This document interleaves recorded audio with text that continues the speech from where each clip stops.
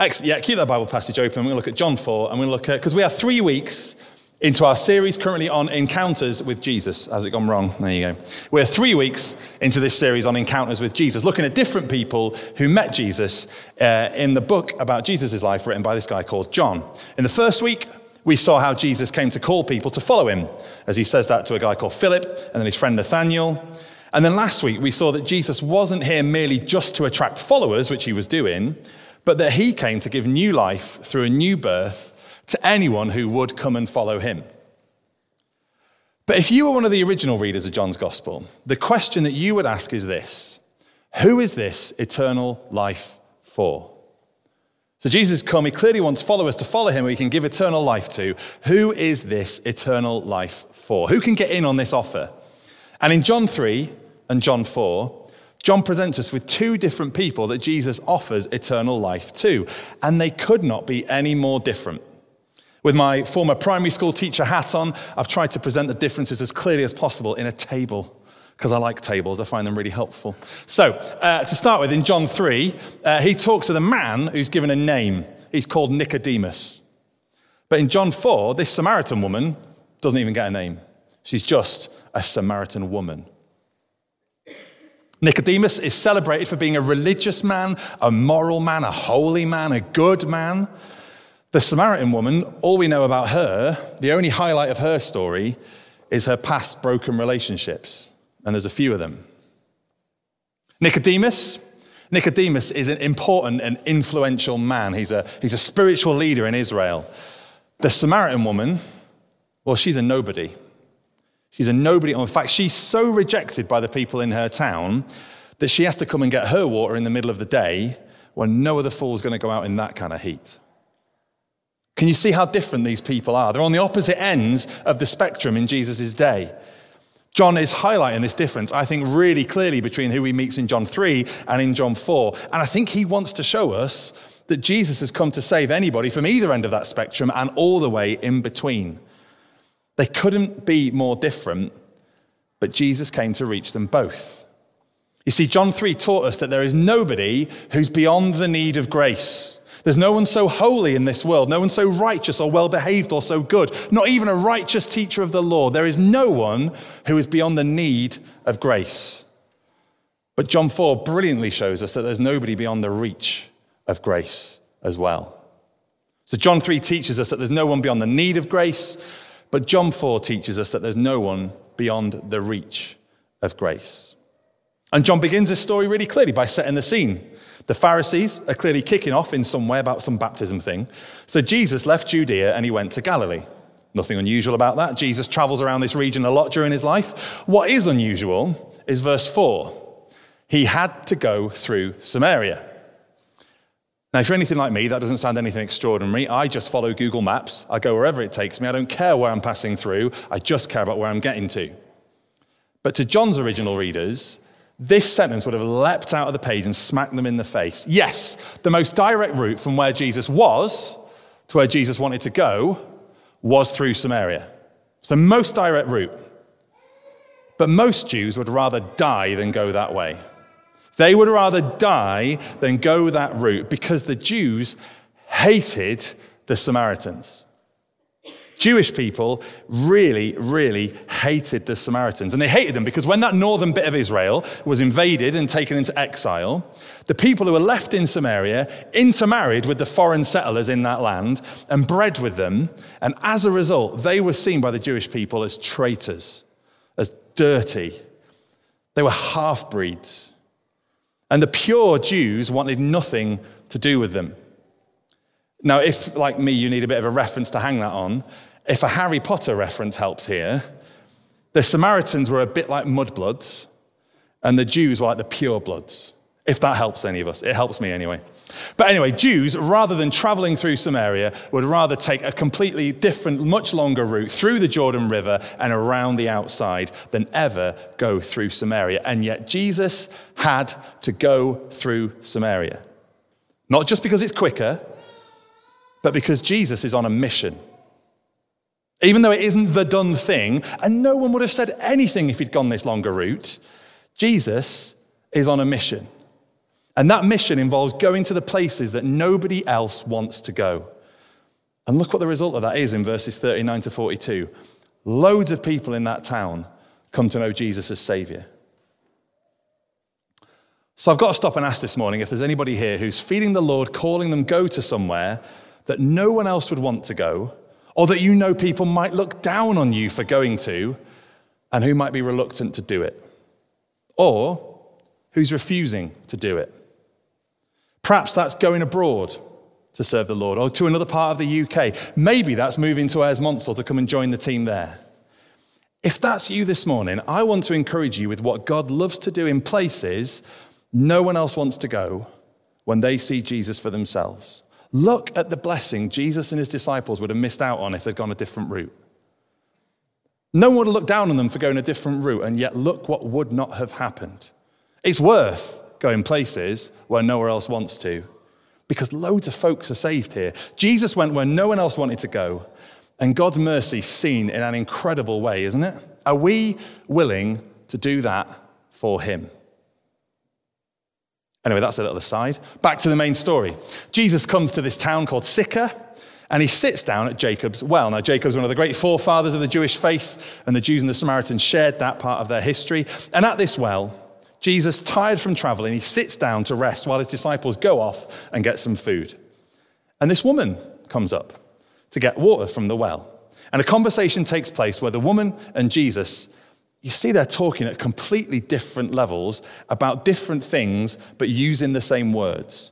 John loves to do that in his gospel, have confusion where people think they understand what they're talking about, but Jesus is talking at a deeper level because he's got bigger things he wants to do, like with the being born again last week and Nicodemus not understanding it.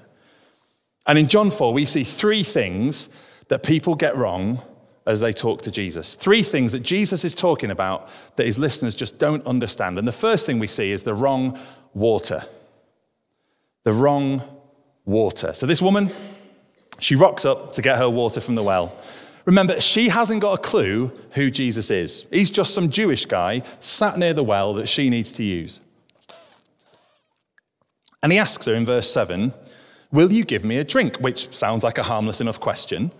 But the woman is clearly a bit shocked by this. She replies, verse 9, "You're a Jew and I'm a Samaritan woman. How can you ask me for a drink?" Let alone the man and woman divide that there would have been in those days. The Jew and Samaritan divide, as I've already thought about, was massive. Stuff like this just doesn't happen. But Jesus ignores that. He's got bigger fish to fry here, and he replies in verse 10, "If you knew the gift of God and who it is that asks you for a drink, you would have asked him, and he would have given you living water."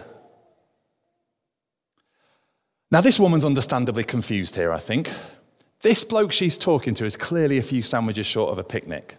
He hasn't even got a bucket. He hasn't got a spade to dig his own well. He can't give anybody any water. What on earth is he on about? Verse 11, "Sir," the woman said, "you've nothing to draw with and the well is deep. Where can you get this living water? Are you greater than our father Jacob, who gave us the well and drank from it himself, and also his sons and his livestock?" I think she's quite gentle with Jesus here. She thinks he's a Jewish madman, and she seems to sort of gently try and reason with him. "Jesus, mate, you seem to be claiming you're greater than Jacob, who gave us this well. You're not greater than Jacob, mate. Chill out." But Jesus doesn't stop there. He wants to show, A, that he is greater than Jacob, but B, just how insufficient Jacob's well and the water it provides is. Verse 13. Jesus answered, "Everyone who drinks this water will be thirsty again. But whoever drinks the water I give them will never thirst. Indeed, the water I give them will become in them a spring of water welling up to eternal life." You see what Jesus is saying there? He's saying, yes, I actually am greater than Jacob. The water that Jacob gave you, it will not satisfy you forever. You're going to have to come back here again tomorrow for more water. But the water that I give you is going to give thirst-quenching, eternal life. And so this woman, I think still not quite getting it, verse 15 says, "Sir, give me this water, and I won't get thirsty and have to keep coming here to draw water." Either she thinks Jesus is talking about literal water, or she's still just humoring him as a madman. Either way, she doesn't quite get it fully. She doesn't properly understand.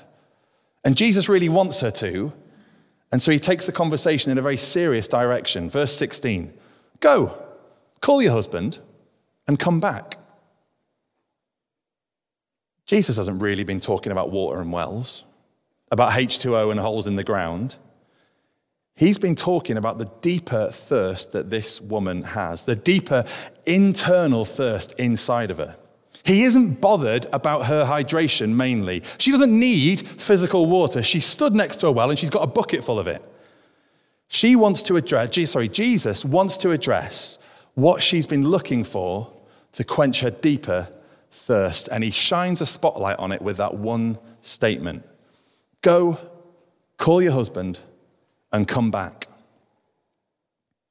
I have no husband, she replied. Jesus said to her, you're right when you say you have no husband. The fact is, you've had 5 husbands, and the man you now have is not your husband. What you've just said is quite true. 5 previous marriages, 5 broken relationships, and a 6th one happening at the moment.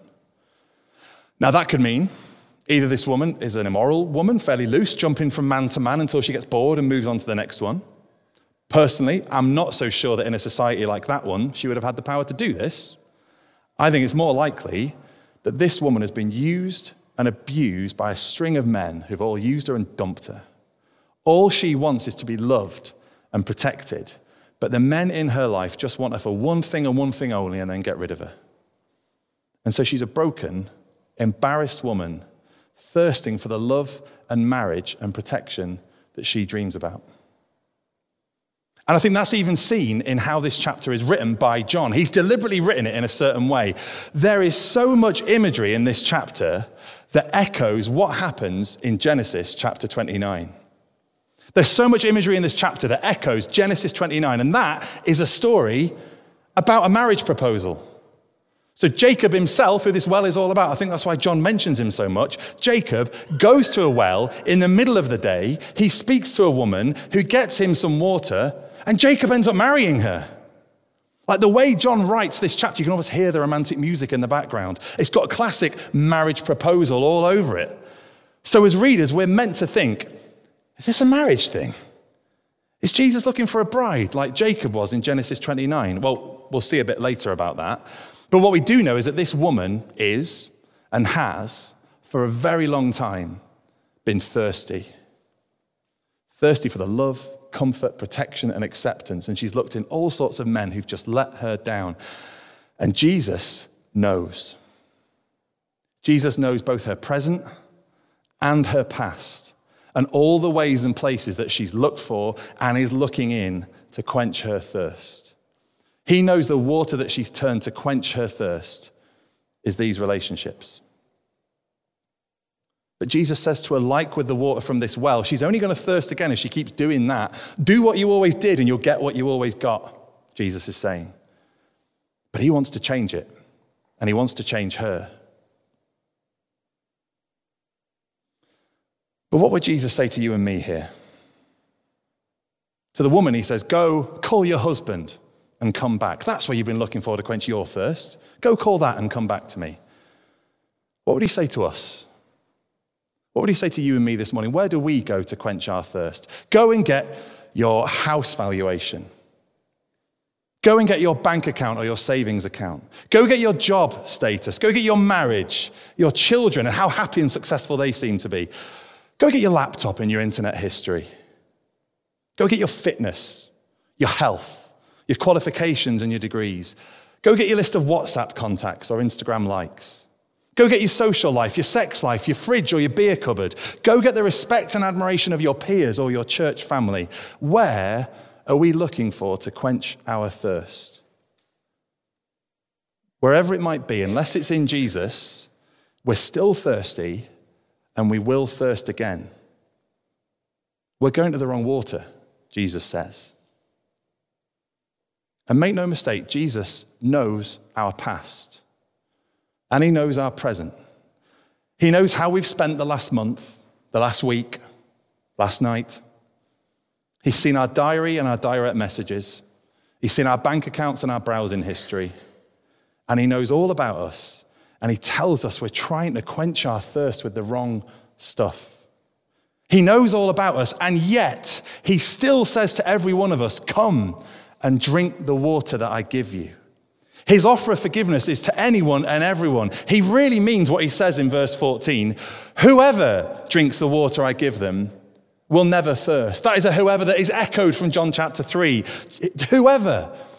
It is impossible to read John 4 and think, I'm too bad for Jesus. You are not.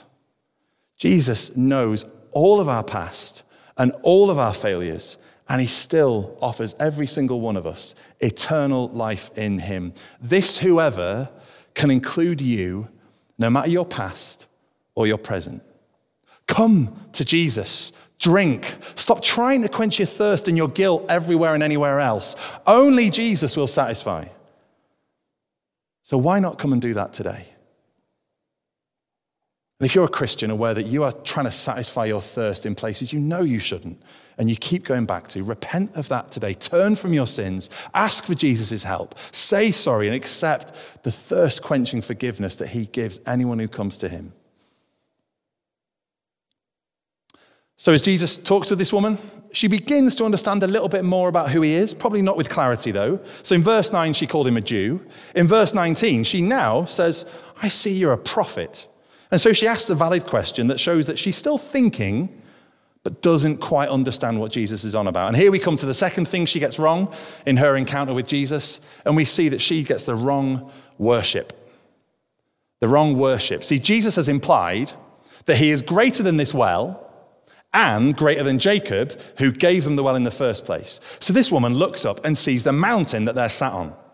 This is the mountain that Samaritans would come to worship God. That was a place they came. It was like their temple, the place they came to worship God. And she asks him if he's even greater than this mountain then too. If he replaces the water and the forefather, and he's greater than both of them, does that mean that he needs to replace this mountain in some way where her and her people worship God? What she wants to know is where people should go in order to worship God. Where does she need to go in order to have her thirst quenched? Where does she find this worship? And so she asks Jesus. It's kind of a valid question for her. Where do I need to go to worship God? But Jesus isn't bothered about where people worship God. Jesus is bothered about how people worship God.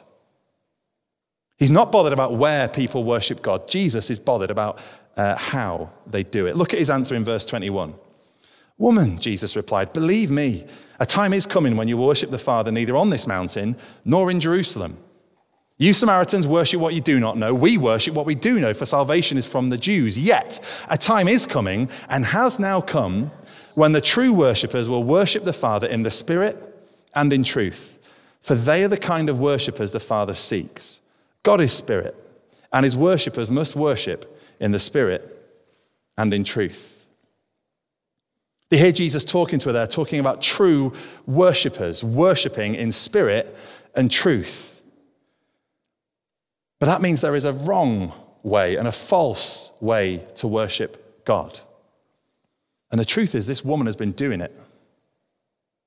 She's not been worshiping in spirit and in truth. In fact, this woman's false way of worship, the wrong way to worship, it's got two parts to it. It limits your worship of God to a specific place, like the mountain that she's talking about, but also to do it hypocritically, like claiming to believe one thing and singing her heart out 1 second, but living out a completely different thing. The double lifing thing that I'm sure many of us have heard about. See, false worship of God is mainly in one place and is without really repenting of your sins in your life.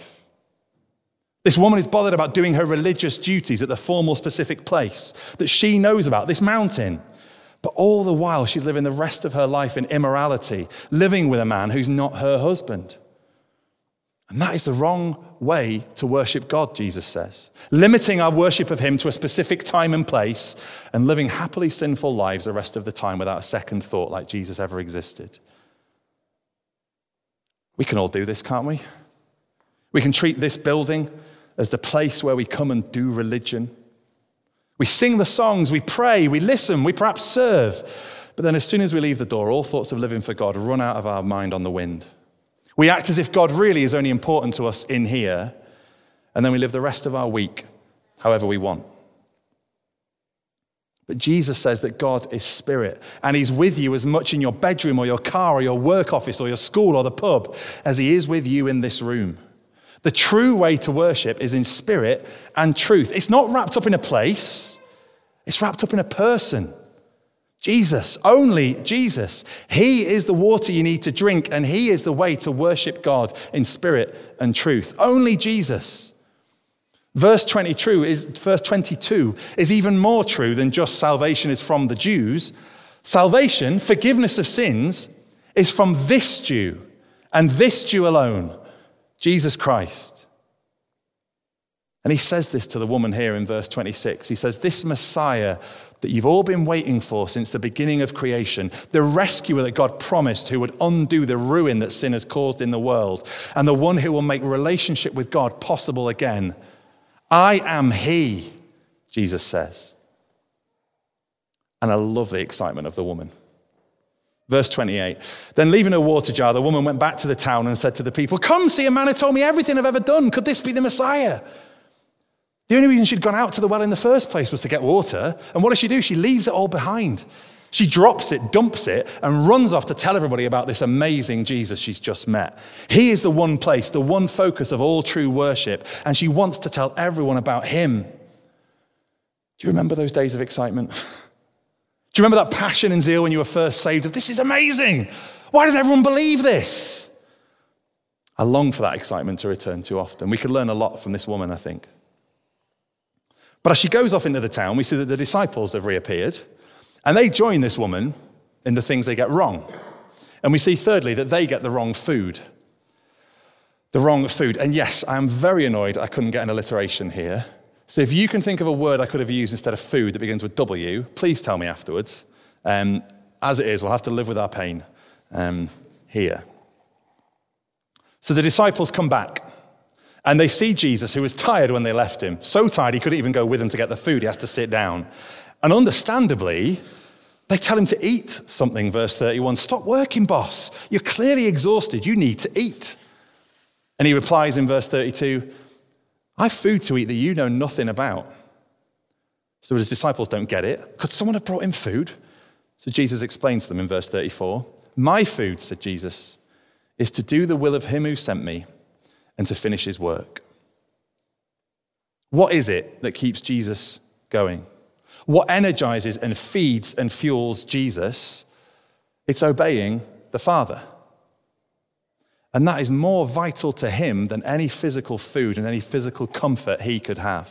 And while his disciples are off at the Sychar branch of Sainsbury's, he's been given eternal life to this woman, and that is what he eats. That is what sustains him. That is what drives him and keeps him alive. How important to us is obedience to God? Is this our food, particularly when it comes to taking the gospel to unbelievers who are thirsty? What value do we put on evangelism? Not just inviting folks to events, but on sharing the gospel with people we know personally. It's Jesus' food to do that. It's what motivates him, and he loves to carry on doing that through us today. And we have the massive privilege of seeing who Jesus is going to show himself to through our words and our conversations. When was the last time your stomach rumbled to have the chance to share the gospel with somebody? How hungry are you to share the gospel? How is our desire to be like Jesus in this way? How is that shown through how you pray, how we pray together? If it's Jesus' food, is it ours? How vital is it to us to share this message of salvation with people who don't know it yet?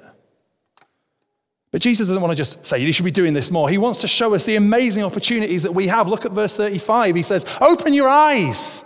Open your eyes and look at the fields. They are ripe for harvest. Look at the harvest that's on our doorstep. Look at all the thirsty people we know who are quenching their thirst with the wrong water and worshiping the wrong things in all the wrong way. And we can offer them through Jesus water that leads to eternal life. We desperately need to pray for an increased appetite for the food Jesus talks about here. Wherever we are, whoever we come into contact with, at home or at work or at school, whatever. Is the reason Clarendon Park is not breaking down the doors of Avenue Church to come and hear more about Jesus because we're too easily satisfied with the wrong food. That we're not hungry enough to share Jesus with people we come into contact with. This woman is. Have a look at what she does. She runs off to tell people, and the whole town comes out to see Jesus. People want to know the good news we have to offer. They just don't know it yet. And the truth is, I don't believe it enough. I want to eat the same food Jesus eats, don't you? But if you're not a Christian here this morning, I need you to spot in this passage Jesus' whole purpose in coming. His food on this earth, see what it was? It was to bring someone just like you eternal life. Eternal living water that leads to eternal life. That is Jesus' reason for coming to earth, and that was his reason for going to Sychar. Jesus did come to look for a bride, like we thought about earlier. Jesus did come to look for a bride, but it's not an earthly wife that he wants. He wants a heavenly bride made up of people throughout all of the world for eternity with him as his perfect, spotless bride gathered together, his church. But brilliantly, this chapter is a preview of what's going to happen in a passage Graham talked to us about a little bit earlier, John 19. There are loads of similarities between this passage and Genesis 29, but there are also loads of similarities between this passage and John 19. In chapter 19, it's about the 6th hour, same time of day. Jesus is on another mountain. There's another crowd surrounding Jesus, but this time he's not sat down next to a well. This time he's nailed to a cross, gasping for breath. And what does he say in verse 28? I am thirsty. Jesus, who came to give us thirst-quenching eternal life, and to do that, he enters into a drought that leads to his death. He dies the death we should have died. He thirsts to death so that he can give you and me this eternal life. Isn't that incredible? And as we listen in, we hear his final words. It is finished. Remember what Jesus said in John 4:34? My food, Jesus said, is to do the will of him who sent me and to finish his work.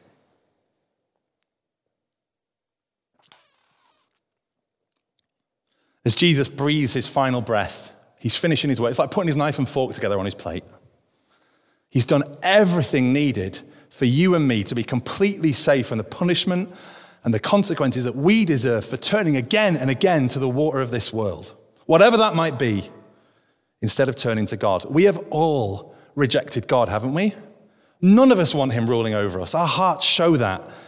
And that leads us into a drought that will only lead to our eternal death. But as Jesus says, I am thirsty, and as he cries out, it is finished, he wins for you and me living water that will become in us a spring of eternal water welling up to eternal life. Jesus is the Savior of the whole world if the world will come to him. That's what the town recognize in verse 42 in our chapter, isn't it? They say to the woman, we no longer believe just because of what you've said. Now we've heard for ourselves and we know that this man really is the Savior of the world. The Savior for whoever's, like you and like me. Even though he knows us perfectly, both our present and our past, he came to save us.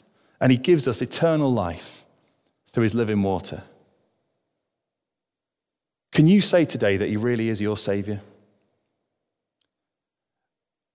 Can you say that you believe that you need to reject the water this world offers? And remind yourself that it cannot satisfy.